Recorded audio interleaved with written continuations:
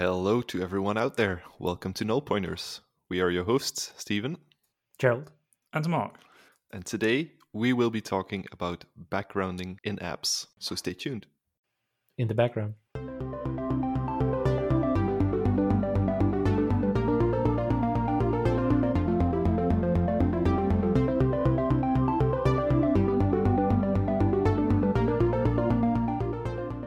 So before we get started on our main topic, I just want to know, are you guys filthy rich now that you sold all your GME stock for God knows how much money? Absolutely. I would have. You're both still here, so But I bought this studio now. This is all mine. This is Oh, wow. Yeah. Wow. yeah. I'll see yeah. myself out. Yeah, I really like what you did with the floor. I really like Yes. that part. It's all gold. Gold, Yeah. gold everywhere. Yeah. Yeah, I like the modest touches. Bit much. It's my face on every doorknob. Yeah. I don't know. It's just I just say it stayed so normal. So The details matter, right? I mean, yeah, exactly. No, of course, with any of these things. But I think, unless you were on that Reddit thread, then you would have probably known. But other than that, it's one of those things where you go like, if only I would have known 5 minutes before. But yeah, no.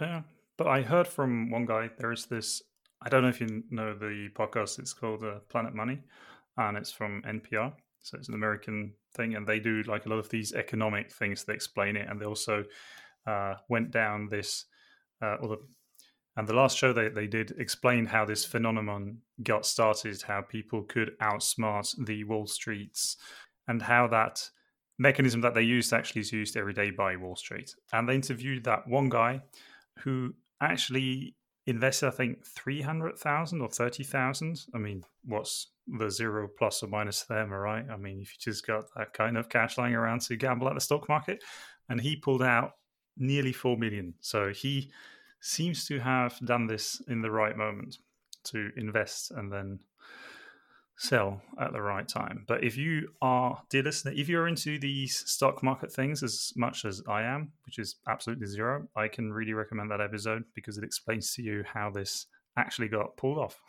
yeah, it's no. I like Gerald said, when it was too late, that's when I noticed it, and it kind of rippled on into markets where I am sort of active, which is crypto, and like the biggest meme coin in crypto pulled a 20x in a few hours, which was Dogecoin, and obviously I didn't have any, which makes sense because I mean it has absolutely zero uses, which some people probably think of the entire crypto space. But yeah, there was a lot of money made by a select few, I would assume, and a lot of money lost by way more people. Because this kind of stuff is, well, to me it borders kind of on borders. It's probably entirely illegal because you're basically just manipulating markets and all that stuff. But it's crazy, or it's been a few crazy weeks actually since, to be honest. Yeah, because for the people who might not be in the loop, which is probably hard, but so I think that from what I understand from it, I have a little bit of knowledge, but not exactly. So from what I understand from it, like there's big hedge funds, and they were already like anticipating on GameStop, because GameStop is like a game shop where you could get games and whatever. They were anticipating on it going bankrupt, right? So they were kind of betting with their stock to, that they would go bankrupt, and whenever that would happen, they would make money out of it. But then, like, I think they gathered on Reddit, at least a couple of people, as kind of a protest, like this is not how the world works, and we can beat you at your own game.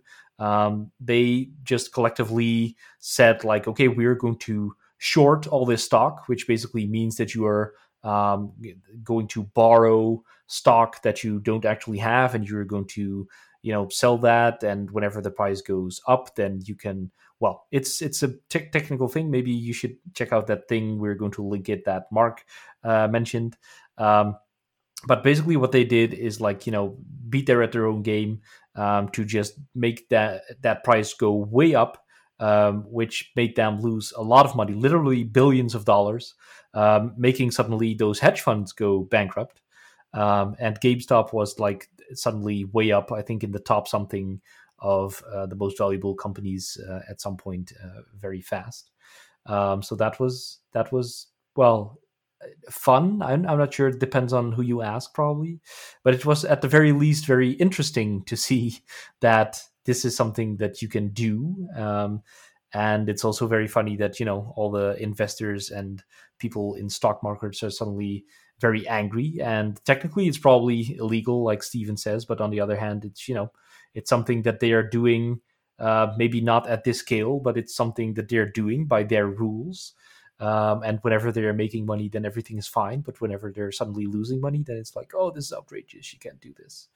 So I'm kind of interested in seeing how this will continue and how this will shape or form the future world of this, because I can only imagine that this kind of stuff will be happening more and more.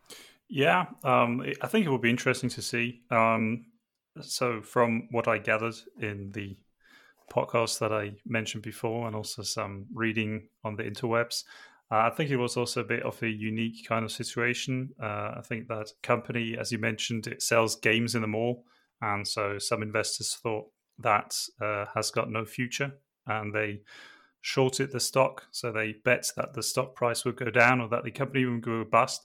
And it actually turned out that the company was doing a decent earnage. So it was actually doing quite okay. And it was like one of the undervalued stocks on the market. So there was like some precondition that was in favor of the people saying that shorting this stock is maybe not the best option. But I still think it's quite interesting that you can see the power of the internet at work and the little man beating the big company at its own game. So yeah, from a distance, it was fun to watch, but I am also interested in what will follow of this, if anything will follow from it. And Steven is just hearing this all from the background. Yes, I was listening in on you guys in the background because I had backgrounded myself. This is the best segue we might have ever done, I think. Yeah, well, it will be top five. Yeah, top yeah, five. Definitely. Okay. So, as I mentioned in the intro, we were talking about backgrounding your apps, and I think the first question is why is it so important?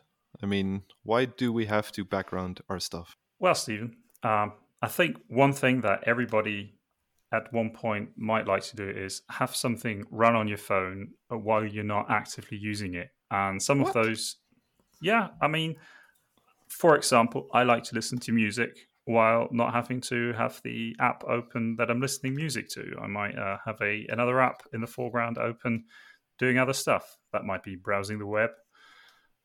It might be, is there anything searching else? for cat gives? Searching for cat gives, thank you, yes. So I put Playing my Snake. inspiration music on, playing Snake, all the fun stuff. And so some things you just want to have it run in the background. Now, the thing is, though, when you think about a mobile device, it is not really running on the power socket 24/7. So usually you charge your phone during the night, you use it during the day, and so it runs on a battery. So the operating system of a phone, it might be iOS or Android, it usually tries to preserve the battery as good as it can. So it will try to have every excess of power drainage shut off as quickly as it can. And that is, in some theory, like the counter thing that you are just trying to achieve with your app running in the background. So it might be that you have a news app which would like to sync the news in the background, or it might be that you have developed some IoT application that you think, hey, why not run this on my Android phone? And it can then collect all the data in the background and just send it up because my phone has got all the chips in there to connect to Wi-Fi, to Bluetooth, and the interwebs. So those are like scenarios that you then want to do, and that's what you want to run in the background. So I remember iOS. It notoriously had no opportunity or no ability to see all the open apps or do that whole multitasking thing, right? I mean, I think it's been around for a while now, but back in the day when they announced it was like Android has this for years already, and now you come up with it. It felt like they were kind of behind actually on that, but Yeah, I know you're right, but it has been in there for a long, long time. We'll get our research department on that. Yeah, Once again, we're old. we're old. We're old. Oh yeah. But you're right, and I think still it's kind of like a um, more of like a psychology thing for people, because I think the memory management also with open apps, open foreground apps, is actually pretty good. So you don't have to worry about that. But I see people very much still close all their apps that they have in order to make their battery life better. So I don't know, but anyway, that's definitely true. But one thing that is kind of more recent is that you can actually see more and more that which apps are using that energy. So you have to um, you can get into those settings and you can see how many percentage is taken up by which app. So you can actually see which app is power hungry, and you can shut it down, uninstall it, or do whatever you want with that. So that at least people have some idea. I think on macOS you have it too, maybe a little bit longer already. So there's coming more and more of like at least people gaining the knowledge of why things are happening. And I think that brings us to the point where, well, this doesn't really bring us to the point, maybe, but I still want to talk about it. So, running on a battery, Mark already said it, and background services, we can't get around it. So, I think if we stick to iOS, there's still only a couple of services that we can actually run. So, you can't just go out and do everything. Um, so it's not really encouraged by the OS to do those kinds of things. I think for iOS, you can do mostly like the obvious things. Whenever you're using a GPS, so getting the coordinates for some kind of navigation app, that is something that you can do, and that will be the main thing. Playing music, like Mark mentioned already. And I think a lot of the stuff with the data refresh for iOS also happens with like push notifications, right? So I think you can send a silent push notification just to trigger some data update. And I think I'm going to stop talking here because I'm just talking on, and I've given a lot of input for you to hook into. But I think always Facebook. It's always Facebook that has these weird bugs, air quotes, in their apps that do things that they shouldn't do. But I think they are just trying to find loopholes in the OS and the guidelines and whatever for iOS and Android to do as much stuff in the background as they want to. So those apps are also, I think, notoriously power drainers. Do you have any experience with one of those, or? Well, I think it's an interesting point that you brought up there with running in the background and refreshing data. There are some different aspects that you might want to look at. So you set push notifications that you could use to run in the background. I remember working once on an app where we tried to upload data. You can think of Dropbox or OneDrive or Google Drive, something similar to that. And there the challenge was you want to upload the data as quickly as you can, and you also want to be able to do that in the background. And sometimes when you got like some larger data blocks, like images, video files come to mind here. They are larger. You can also maybe have some proprietary data format on your phone that you want to sync in regular intervals. You run into a bit of a problem there because you can have a background fetch update on iOS, and that will run every now and then, but it could be like it runs once a day, maybe when you plug it in at night and it charges. But you want to have this really nice usability for the user. So if I take a photograph on my phone, I want to have it uploaded as soon as possible. So that means I want to be really controlling when this background operation happens. And those I think are also some different kind of scenarios. And usually what you end up doing on iOS, you end up to hook into the location notification change. Now there are different ways how you can do that. So you can have a coarse location change, or you can have like fine grained location change, as you mentioned before, Gerald. So if I'm building a app that tracks me while I'm running, or that's like a GPS application when I'm driving, you want to have a very fine grained location going on there. But if you're simply interested in uploading data, you will not care where the user actually is. You actually even would like to not even have to hook into the position, but just say, "Dear OS, please just upload me." But the last time I did this on iOS, there was no real way how you could just say, "I'm just interested in uploading a lot of stuff in the background." You had to hook into these course location changes to have the app running again and again in the background. Yeah, I think what you're saying is correct. It runs on the background fetch, like you said, and you can do some sort of like ad hoc job type of thing, or maybe even a scheduled job. However, those are very limited in the time they give you. So on iOS, for example, I believe it's 30 seconds and that's it. Do whatever you need to do in that time frame and be done, or else Apple will make sure that you're done. So in the app we're building for the company I'm working at, we are also having a problem kind of where someone uses a device which is not their personal device. It's a shared device, so to speak. They perform a lot of tasks, some of which might be without any internet connection. They get back in the office or in wherever they give the device back. They suddenly fall into Wi-Fi range, so the thing should start syncing all sorts of stuff.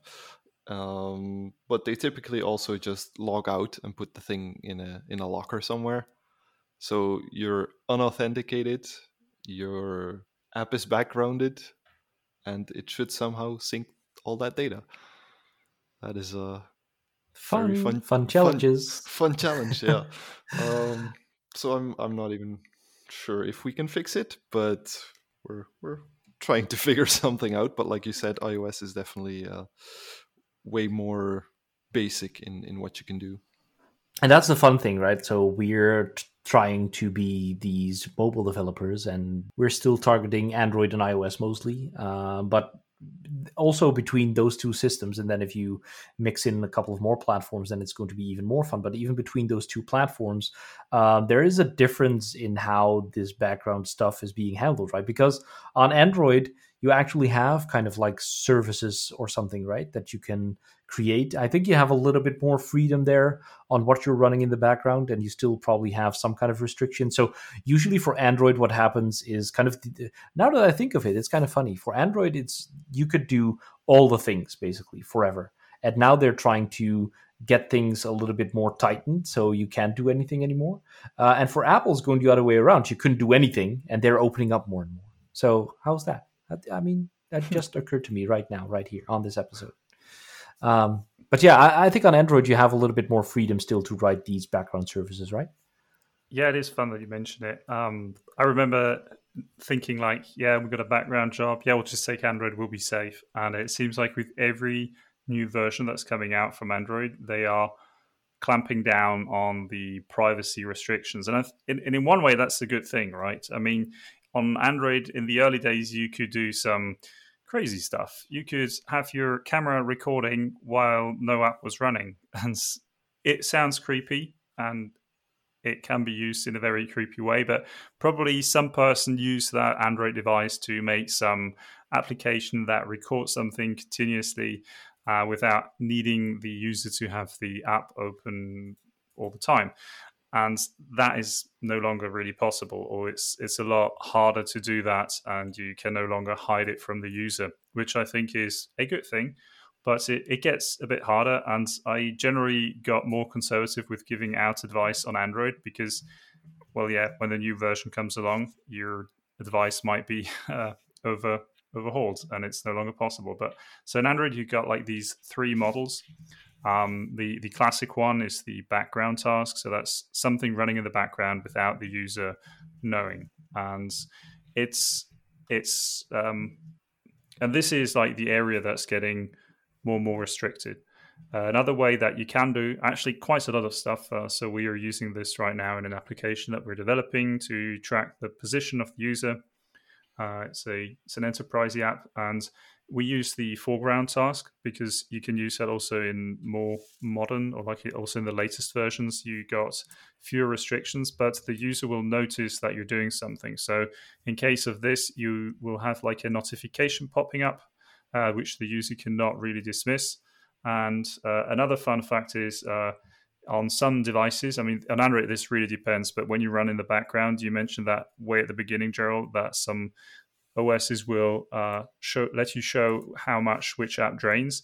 On Android, on certain platforms, the user will get warned about the app which is draining the most battery. Like, hey, this app here is draining a lot of juice. And I think it depends on the kind of app that you're writing. If you're writing one which is for public-facing customers, that's usually a red flag, and you then go back to the drawing board and try to optimize your energy consumption there.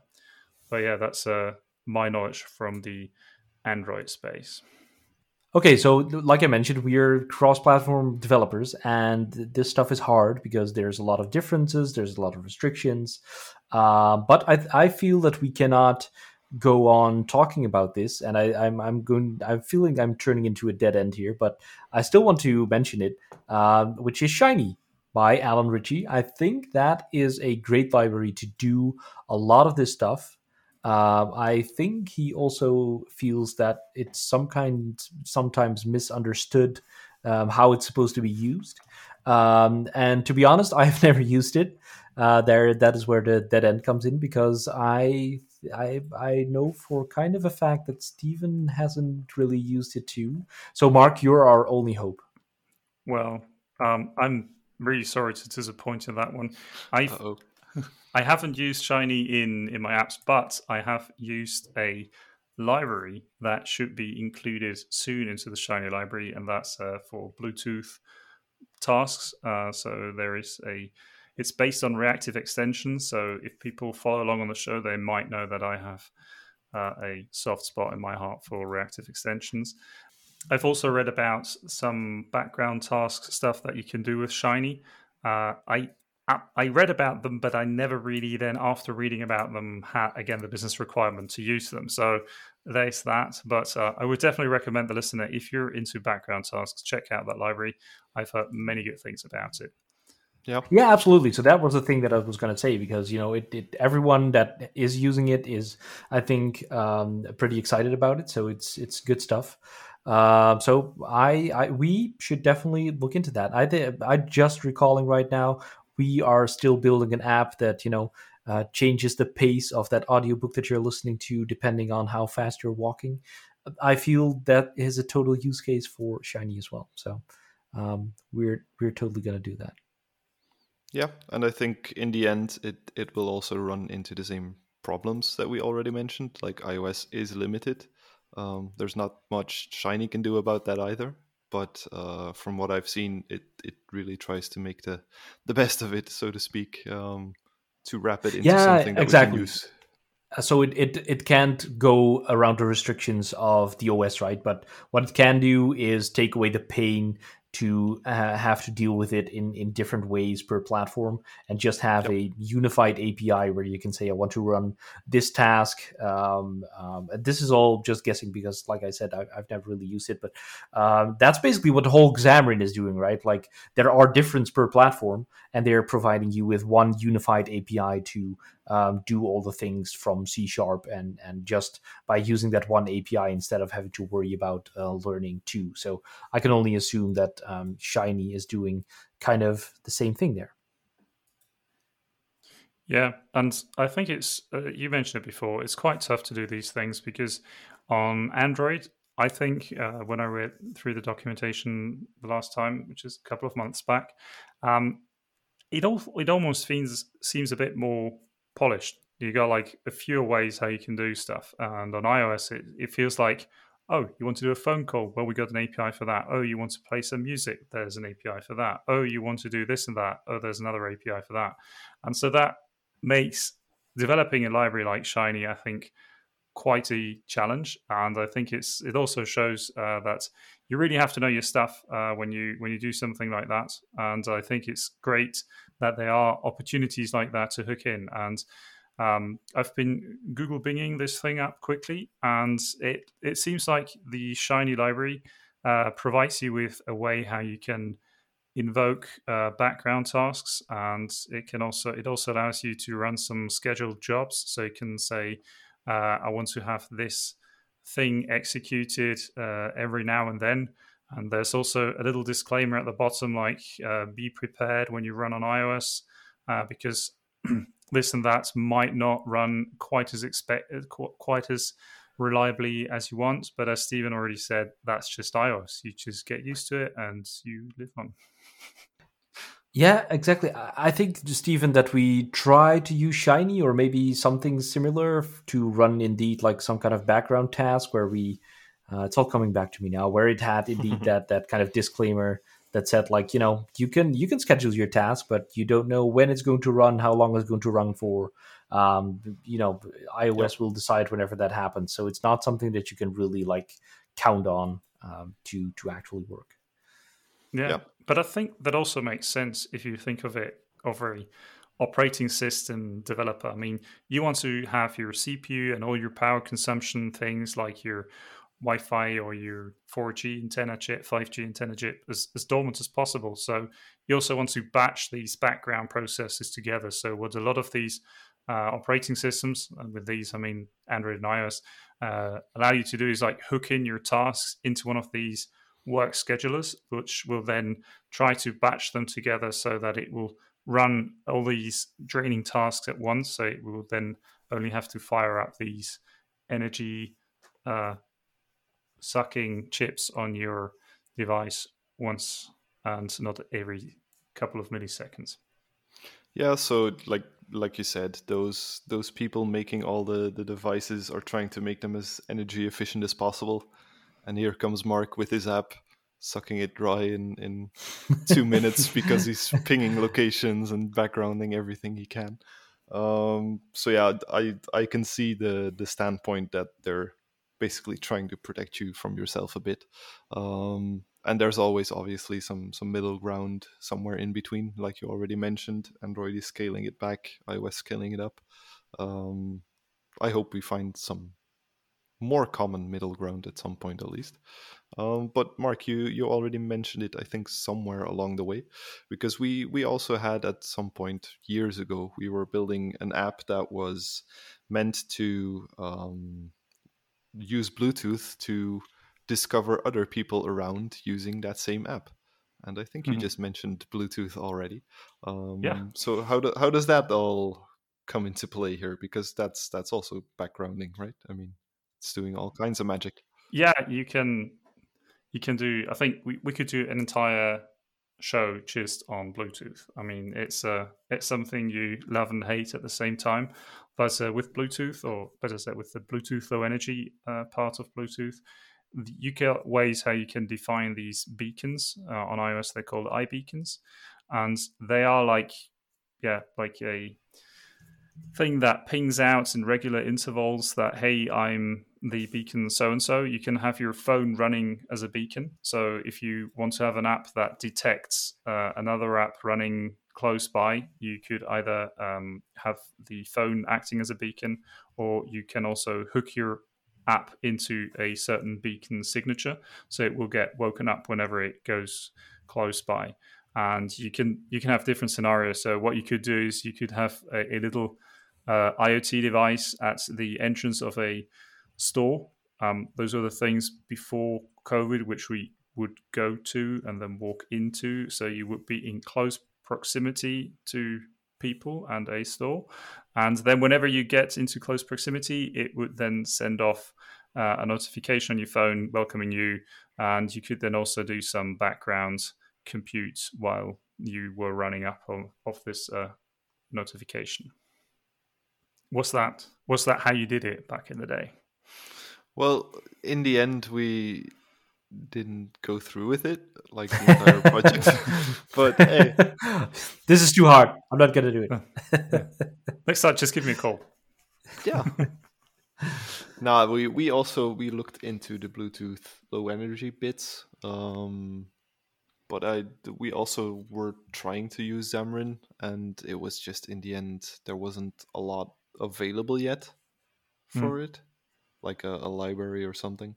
So that meant we had to either roll it ourselves, which we didn't have the capacity or the just the knowledge to go that deep into Bluetooth and how that all works.